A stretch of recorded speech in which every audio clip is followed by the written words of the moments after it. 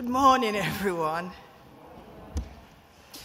This morning, the reading is coming from Ephesians 1, and it's starting at verse 15 to 23. And the heading is Thanksgiving and Prayer. For this reason, ever since I heard about your faith in the Lord Jesus and your love for all the saints, I have not stopped giving thanks for you, remembering you in my prayers. I keep asking that the God of our Lord Jesus Christ, the glorious Father, may give you the spirit of wisdom and revelation, so that you may know him better. I pray also that the eyes of your heart may be enlightened, in order that you may know the hope to which he has called you, the riches of his glorious inheritance in the saints, and his incomparably great power for us who believe.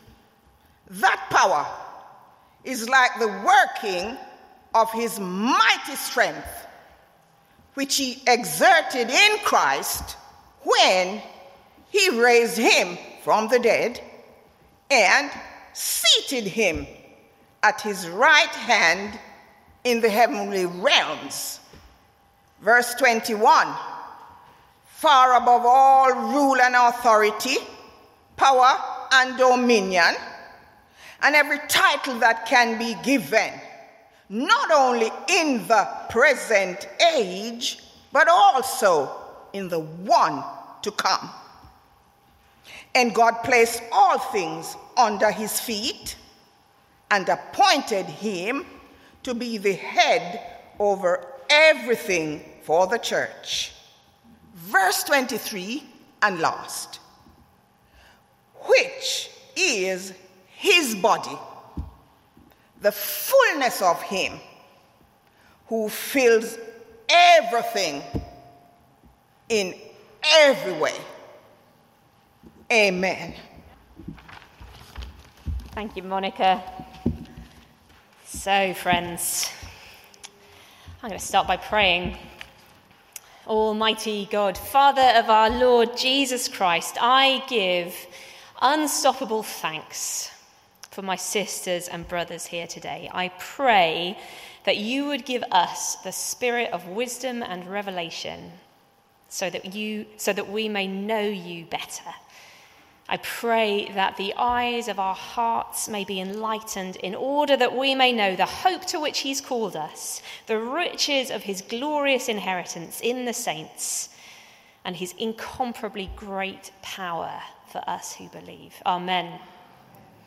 Have a look round. Find someone in the congregation, someone you know or someone you don't know, and we're going to pray for that person. So look around. If it's your first time here, that's okay. You can find like the back of someone's head or someone's red top.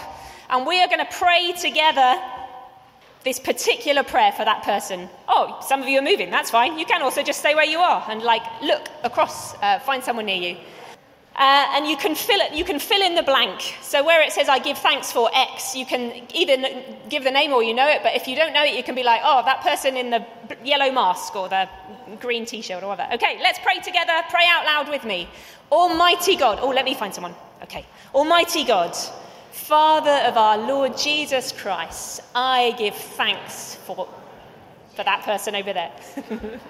I pray that you would give them the spirit of wisdom and revelation so that they may know you more and more. I pray that you would enlighten the eyes of Rob's heart in order that he may know the hope to which you've called us, the riches of your glorious inheritance in your holy people, and your incomparably great power for we who believe. All right, find someone else. We're going to do it again. Find a different person. Okay, find a person over the room. Yeah, okay, we're going to pray it again. Let's do it. Okay, pray. Almighty God, Father of our Lord Jesus Christ, I give thanks. I pray that you would give him the spirit of wisdom and revelation so that he may know you more and more. I pray that you would enlighten the eyes of Nkozi's heart in order that he may know the hope to which he's called us, the riches of your glorious inheritance in your holy people, and your incomparably great power for we who believe. One more time. I know, you're a bit uncomfortable. It's all right. We're going to carry on. One more person. Find someone you don't know maybe this time, and then you can just pray for the person with the, green hat or whatever. Find someone you don't know. All right, let's pray. Almighty God, Father of our Lord Jesus Christ, I give thanks for that gentleman over there. I pray that you would give them the spirit of wisdom and revelation so that they may know you more and more. I pray that you would enlighten the eyes of their heart in order that they may know the hope to which you've called us, the riches of your glorious inheritance in your holy people, and your incomparably great power for we who believe. Amen. Amen. I mean, honestly, I would carry on doing that all morning, and I don't think it would be wasted time, my friends. We have got some praying to do, and we've got some growing to do, we've got some discerning, we've got some listening to do together for us to be learning how to reconnect with the power of Jesus through prayer. And there's no greater teacher to teach us how to pray for our church family than Paul the pastor, Paul who writes to the church family in Ephesus and teaches them how to pray. The great thing about being a church is that by definition, we are under the head who is Jesus Christ. And that is where our hope has always lain and will always lie. In Jesus, who died the death that all our sins deserved, who rose again, beating back the power of sin and death, and who poured and pours his life-giving spirit into his church in every new generation and every season. That's where our hope lies. That's where our hope has always lain as a church. And Paul's prayer is not that the church would receive these things. They already have. But they may know them. That they might know all that God has already done for them in Christ, all that he has won for us, the hope, the freedom, the new life, that we might grasp it, not just with our heads, not even just with our hearts, but with our lives. It's a Hebrew understanding that we don't just understand kind of intellectually. We don't even just understand it emotionally, but we throw our lives onto this hope. Last year I went on a fairly terrifying rope course in an old slate mine in the Lake District with my two of my nephews who were then 10 and 12. And we started with a training how to attach ourselves to the safety line, and it was explained how many safety measures were in place. And so in my head, totally understood that we were safe. And then my brother went first, and then my 12-year-old nephew went, and I was cheering them on, understanding with my whole heart that they were safe. And then it came to be my turn. And there's a point, isn't there, in which you just have to take that head knowledge and that heart knowledge and actually put your life into it. Actually clip onto the rope and lean onto it as though it's going to hold you. And it does. I asked my family if they could send me some pictures to remind me. And my brother sent me this one, which is of a very steep cliff. And just to help his helpful annotation, say we were there on that very steep cliff. There comes a point when we have to actually trust that there is enough in Jesus to sustain us. Actually trust Jesus' power to forgive, because he will. Actually trust God's promise that he is making all things new, because he is. Actually trust and believe that the Spirit of God is alive in we who believe, because he is. And that's what Paul is praying for the church in Ephesus. It's a functional faith in Jesus, giving up security, venturing into unknown territories, new ways of doing life, leaning on this rope. One commentary compares that to what they call functional atheism, trusting in our heads, in our thoughts, and even our hearts, in our emotions, but actually not leaning with our lives on the rope. So I think we can take hold of this in a really practical, specific way at this time. When we're not alone in finding the after-lockdown journey unsteady, when we're going to be navigating a period discerning the next steps as a church, here's where we get to experience what it's like to lean on the rope. And I am convinced that it's because of who we follow, the crucified and resurrected Jesus, we can see this time not as a time when we have to wait and wonder and maybe even worry, but we get to learn more. We get to go deeper. We get to learn in experience what it's like to attach ourselves to the rope of his resurrection, to lean on the promise of his presence. And together, as we see this prayer answered that we've just prayed for each other, together believe that we can receive the spirit of wisdom and revelation, that we might know him better. We can grow in all these ways in this time in functional faith, faith that asks for, expects, and counts on the active presence, voice, provision, and empowering of God. Just going to say a little bit about the three specific things that Paul teaches the church in Ephesus to pray, that I'd really love us to just inhabit these prayers. Hope, inheritance, and then I'm going to say a little bit more about power. So the hope to which we are called, our vocation is to hope. We are given a vocation to hope. We are followers of a Saviour who beat death. That is our vocation. We've been given the promise of a future when we will see him on his throne, the coming king who one day we will see him put everything under his feet, all rule and authority, power and dominion. Every false claim to power, every wrongly appropriated rule, all foolishly exercised authority, every sinfully asserted dominion, none of these will last. And actually the good rulers and authorities too are also going to bow their knee one day to Jesus. The best leaders are going to bow their knee one day to Jesus. And Paul's prayer for Jesus' followers in Ephesus, in a place where power was abused and misused, sometimes in similar ways to things that we see today, and sometimes in different ways to things that we see today.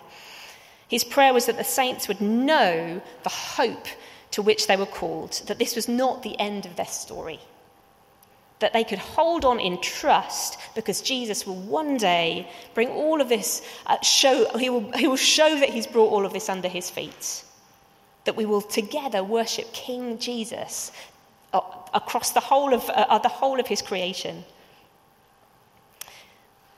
That was the first prayer, that they would know that there is a hope, that there is more, that there is a king who one day will come in glory and we'll see him face to face. Do we know that? Do we know it functionally? Do we choose to live in it? And he prayed that they would know the riches of their inheritance in the saints. Did you notice that bit? It's verse 18. The riches of his glorious inheritance in the saints. We're adoptive children and heirs of God's riches. And our inheritance is to be received in his holy people, among the church, with all the saints. As one commentator put it, our inheritance isn't a private party. It's a glorious shared gift. See how Paul begins his prayer for the church here. He begins it with thanks. I've not stopped giving thanks for you. We've prayed around. Let's look around one more time. Have a look round. We receive the riches of our inheritance as God's children in this context, among the saints, and actually only in this context, in the context of a worldwide family and a local church family, a church family throughout history, saints through the ages and around the world. This is how we receive the inheritance. The visions of inheritance in the Bible are communal. Feasts and multitudes and families, apart from one picture which Jesus painted of an older brother who chose to leave himself outside on his own because his father was too forgiving for his liking. The visions of inheritance are communal. A friend of mine once said to me, if in my father's house are many rooms, that also means there are many roommates.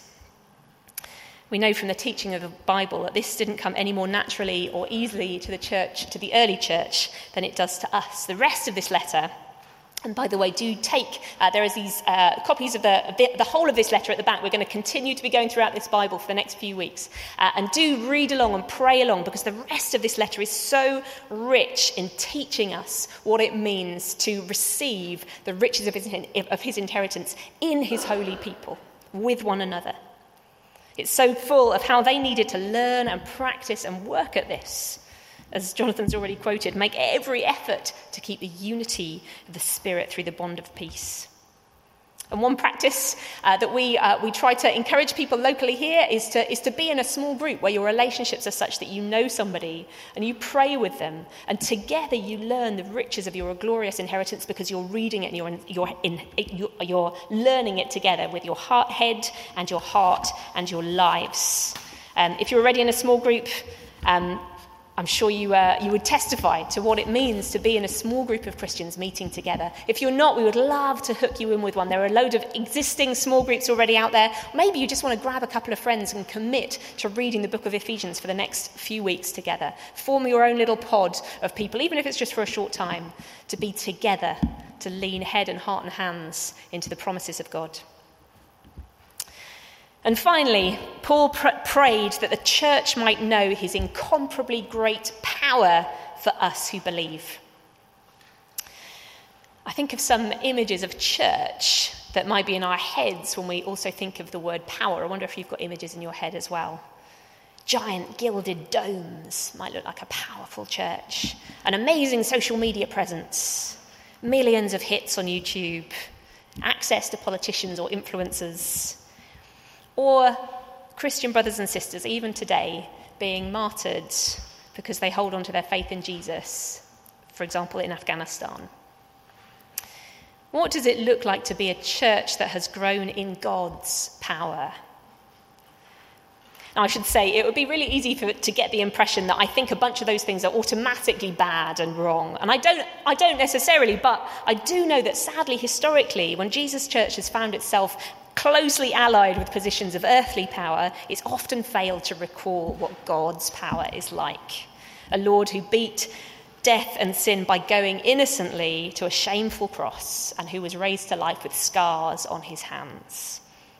Paul names some other powers in the context of Jesus ruling over them all. He says, far above all rule and authority, power and dominion, there is earthly power and there are spiritual powers. They will attempt to draw us and tempt us and lure us, and sometimes we will find ourselves giving in to them. But Jesus is over all. Last year I was walking somewhere on my own and praying, and I came across a scene in front of me with a power station that I could see, not very attractive, and a glorious oak tree. And I felt that God asked me in that moment, what kind of power are you seeking? And it was a helpful moment for me, but in case that makes me sound like I'm really holy, I've actually realised that was entirely the wrong way of understanding it. I shouldn't have needed a tree or a power station to show me what God's power looks like, the kind of power I should be seeking.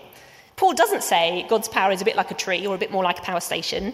He says exactly what the model of power is like, that we pray that God would give his church. That power, he says, is the same, not as a tree or a power station. That power is the same as the mighty strength that he exerted when he raised Christ from the dead and seated him at his right hand in the heavenly realms. God's power isn't a tree, it's not a power station, it's resurrection power. So what does that look like for us? What does that look like for us? I'd love to invite you to just keep on dreaming with that image and keep talking about it in your coffee after the service. But here's a few thoughts that I had. It looks like a power that can work in situations that seem hopeless. It looks like a power that defies any other explanation. It's seismic. It shakes what seems unshakable. It transforms what seems impossible.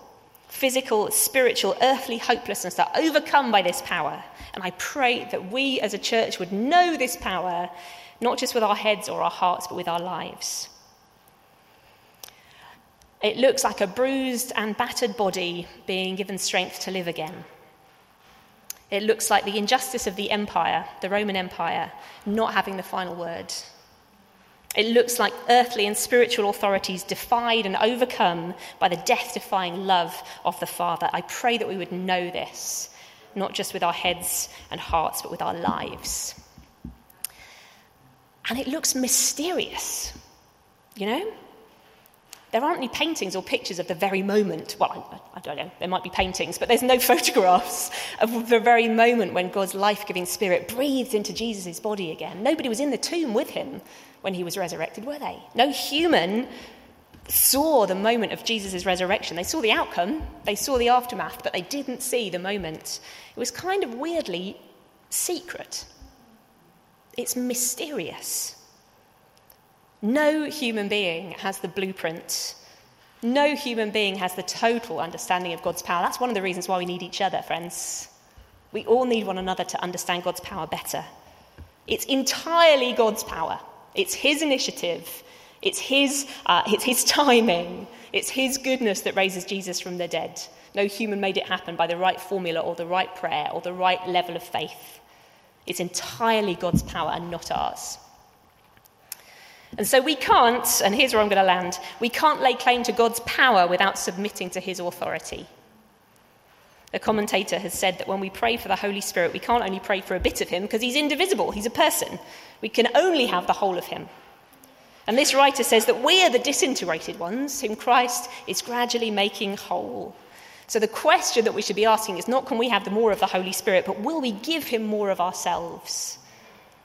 Because that, I believe, is how we can then receive God's power, because we receive it under his authority. How much of ourselves are we willing to give over to God's undivided power in his Holy Spirit?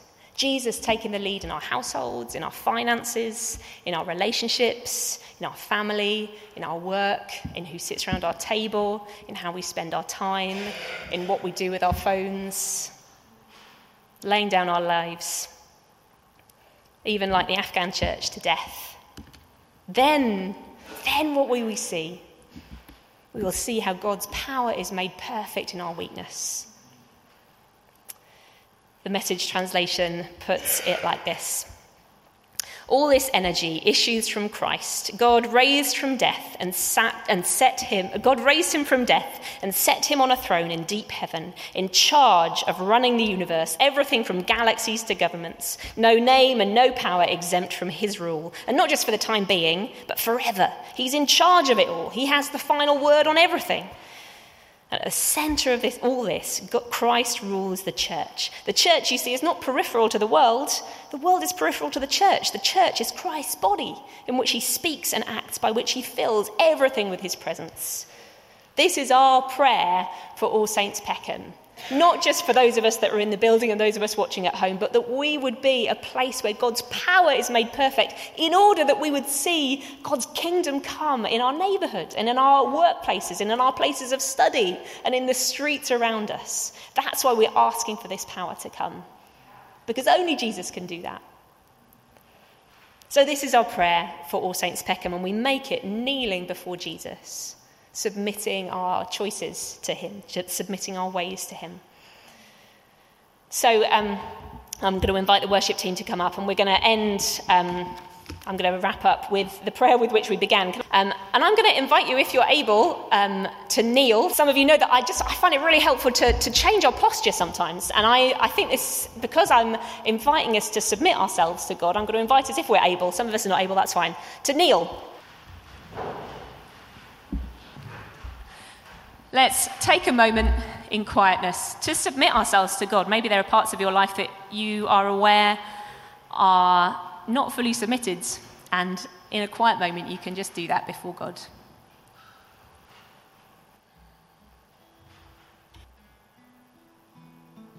And it's so good to know that when we submit our whole selves, God gives us his whole self. What an exchange.